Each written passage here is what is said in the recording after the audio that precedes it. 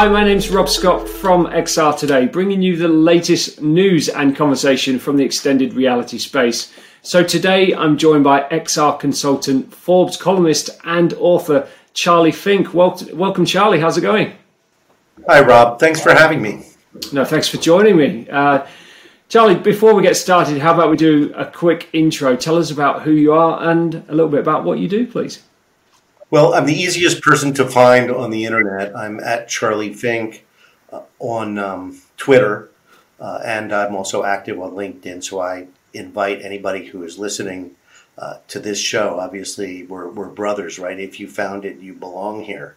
So give me a follow and let's stay in touch. You can follow my writing there. I have a weekly podcast on tech that I do with Ted Schilowitz, the futurist from Paramount, and we try and bring great guests in. And basically, it's just three friends shooting the shit about the week's tech news. Obviously, there's a XR bias in my coverage, but we talk about everything that's happening, including space. So it's an interesting time to be covering tech, of course. Let's see what else about myself. I've written 2 AR-enabled books, also available on Amazon. One is out of print. You hold your phone over the markers in the book, and all sorts of great things fly out. And so it's a book that's walking the walk as well as talking the talk. And I'm an adjunct at 2 universities.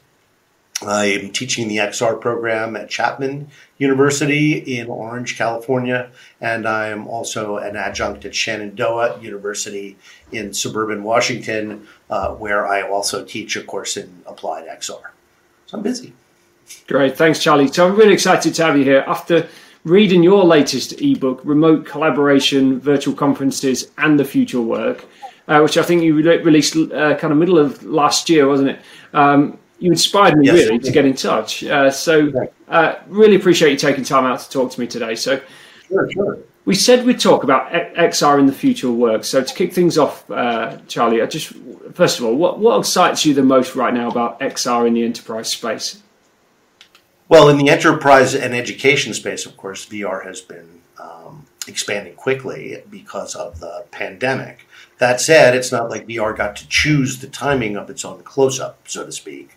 The tech wasn't quite there for enterprise. It was impossible to read in a VR headset. All of that's changed, of course. And now the headsets that are proliferating the most quickly, the Oculus Quest 2, is good enough to do for work and to read documents and web pages and to be virtually present inside of a virtual environment with your friends, family, or coworkers or students.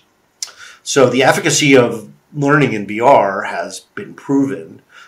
Striver works with Walmart to train its retail employees and reports they get 8 hours of training done in 15 minutes today, which is kind of an incredible stat. But other companies that use the HoloLens, for example, have reported industrial tasks that take 8 days suddenly taking 1 day.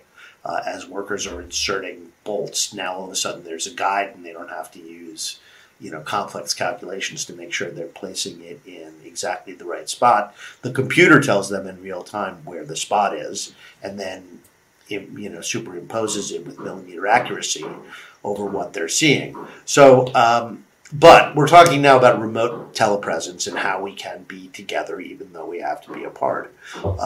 There really aren't enough VR headsets in the wild, so that means that anybody providing a platform to do this has to provide a cross-platform solution. And in fact, the best ones also include mobile devices and mixed reality devices like the HoloLens, because everyone realizes that to have a truly inclusive project, you have to meet people where they are.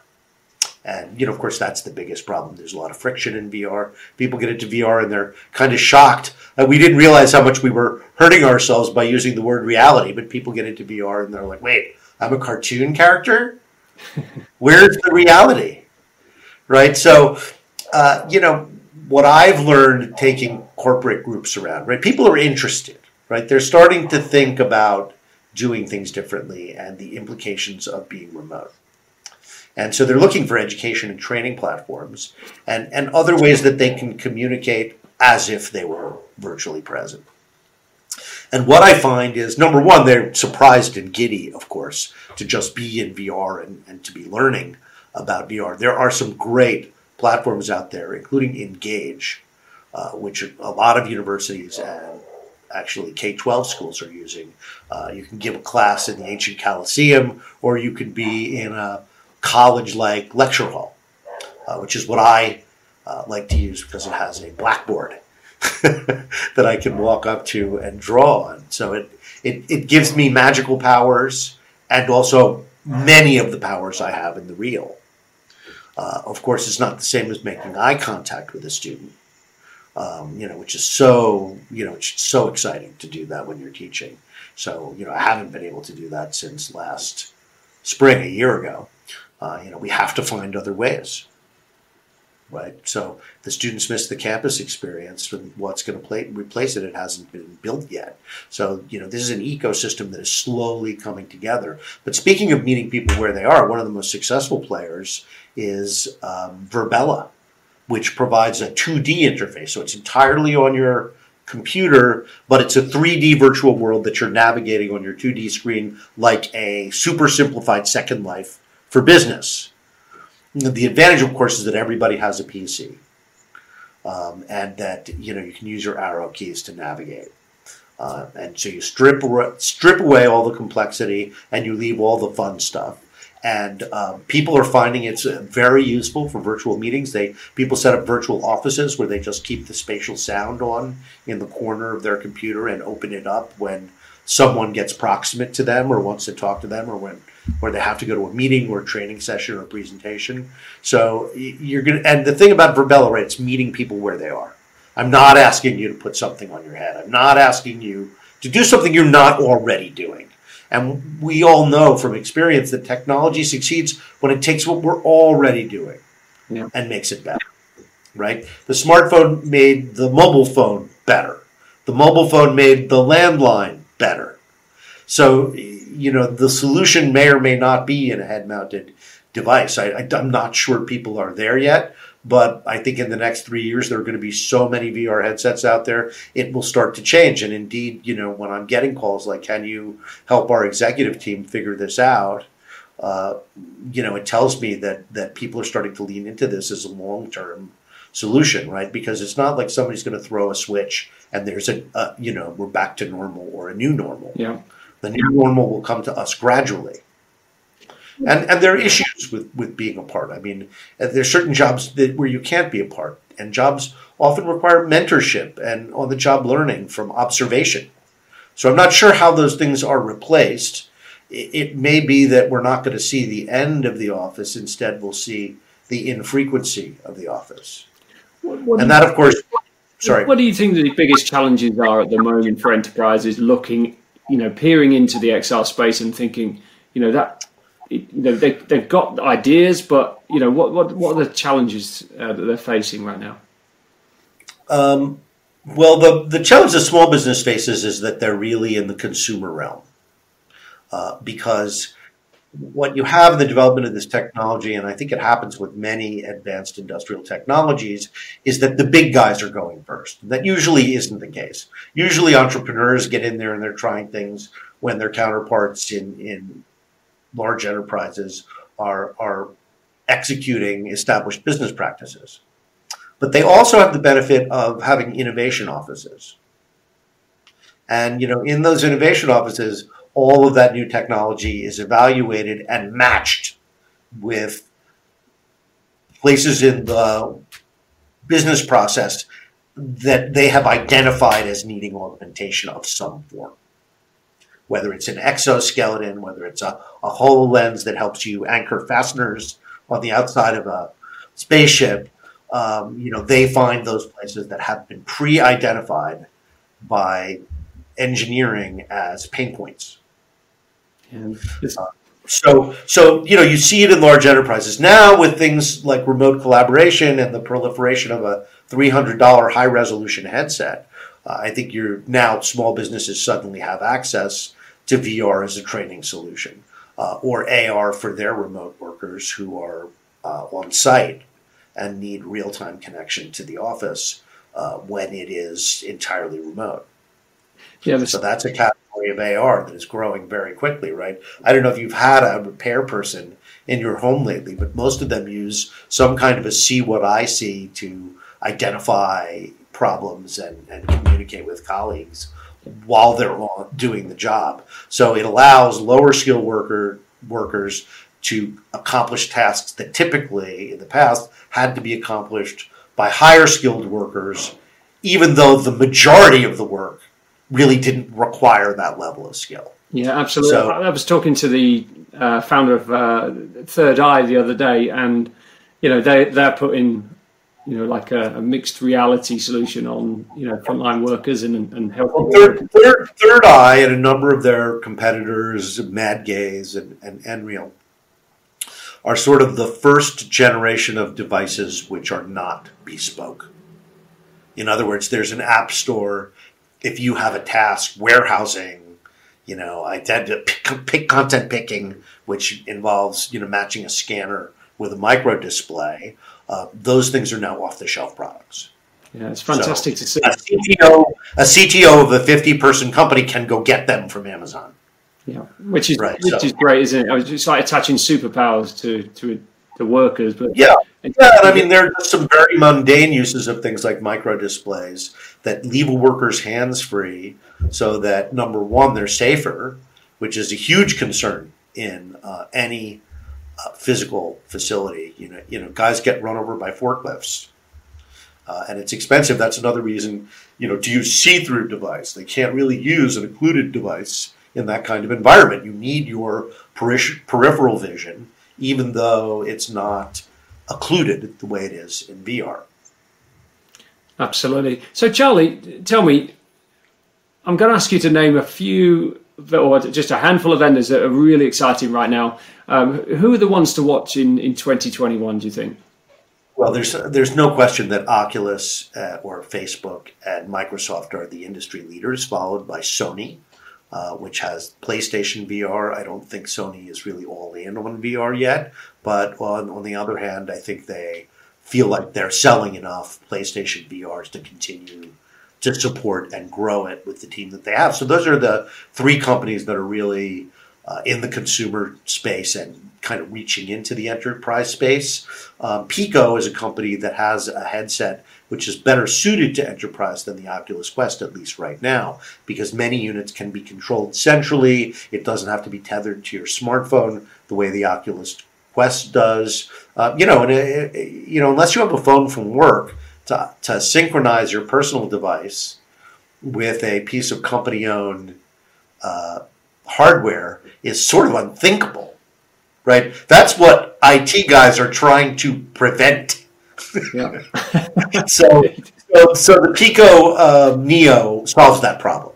It's more expensive, but not so much more expensive. It's like $1,000 more expensive, maybe, if you get the high-end one with Retina tracking and all that good stuff. And it's a high-resolution headset where in the past you would have had to buy an $8,000 headset to do.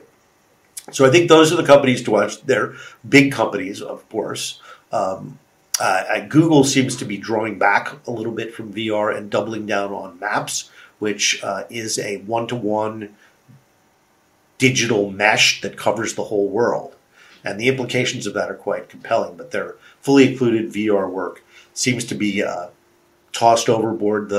That said, the Google Glass version 2, which is an enterprise device with a little micro display hanging off your glasses, is quite popular. And again, you can buy it on Amazon, tether it to a smartphone, and if you lose it, so what? It's a lot less expensive than losing an RF gun. So, which was also a problem in warehouses, right? They'd send guys out to do picking with a clipboard and an RF gun, and 8 hours later, if everything came back to the right place, they were grateful. So these kind of wearables solve a problem, both in terms of keeping the workers hands-free and their head up, but also the wearable devices don't get lost or misplaced as easily. That said, obviously you're taking it on and off all day because it's like a hard hat, right? You're on the floor, you have the hard hat on, you're eating lunch, you take it off. So that's what a lot of that kind of wearable scanners, things like that, right? You got a scanner on your wrist. You don't eat lunch while you're wearing it. Absolutely. But I think that those are then you have a whole slew of smaller companies. Well, I should also mention HP and Qualcomm. HP does a lot of things, but they're really doubling down on VR, and they just released this amazing new headset. And it's tethered though. You have to tether it to a gaming PC. So, but it's finally a high resolution tethered headset. So and it's super light, which is another thing. Headsets used to be really heavy. You couldn't wear them for that long, for that reason alone. So, and then there's Qualcomm, right? Qualcomm's making chips for everybody, and they're going to be in half the 5G phones out there that are not Apple phones. Yeah. So, Qualcomm is doing important work in XR. If it were not for Qualcomm, there would be no Oculus Quest, or the Quest would be much more expensive. Certainly, NVIDIA is a company, if you believe in AI and a 3D future, that future certainly would include NVIDIA. Let's see. And then Apple is the big sort of Damocles that hangs over the industry, although I think that is a decidedly consumer device. Yeah. I think it may be important for training. It may be important for education, as a lot of them get out there. But whether or not it ends up being for enterprise, I don't know. Apple, I'm sure, will try and do that eventually, but I doubt it'll be a priority for them. A priority for them is selling 500 million headsets, right? So, what do they do about the enterprise business? But for VR right now, although Quest is changing the landscape a little bit, the majority of the business has to do with corporate training and education. Charlie, there's so many brands entering the XR space as well as the big brands, but you've actually got an XR directory available for anyone interested in looking at the kind of landscape. Yeah, XR directory sort of started out as a spreadsheet. And, I shared it with enough people that it started to make more sense to build it into a website. And the feature that's most popular is I allow sites or companies to self-list, right? So you control your listing. I don't control your listing. So it's good. It's led to like 1,000 companies signing up and it being a great public resource. And, I'm paying hosting for my own website and stuff from Amazon anyway. So, it's another, $50 a month. And it's just a way I can give back and help other writers. As it turns out, Google really likes XR directory. So if you search for something very specific, you're likely to get a return. If you type in VR training, it's going to show you VR training companies listed who listed themselves in XR directory. So Google's obviously ranking it highly right now, which thank you algorithm, whatever they did, it's giving the XR directory some credibility. So, I'm able to help companies that help me keep track of the industry by listing themselves. So it's a win-win. And of course, any other journalist can use it. And, when you're writing a story about haptics, you're like, well, who else is doing haptics? Yeah. And, there's the answer. So that's how it helps me as a writer and a researcher. Yeah, it's a good, authentic, honest directory, and I'm sure that's why Google's picking it up. And also, just a quick plug for your ebook. I mean, the remote collaboration, virtual conferences, and the future of work ebook. It was priced to be inexpensive. I think the book is like $14.95, and if you've got a Kindle subscription, it's free. I also think that people, like every book now, gets posted all over the internet. So wherever you find it, take a look. I also wrote an article on Forbes that has a lot of the conclusions and observations that are in the meat of the book. So the content is out there, and yeah, I mean it was a big research project that I undertook with students last spring, as we said, my God, the world's going to be, for the next year or two, remote. What is going to happen? Yeah. So we started looking at VR sites. There's so many of them that allow us to be virtually present and do work together. So I think a combination of jumping into VR and being on Zoom is going to work well for a lot of teams.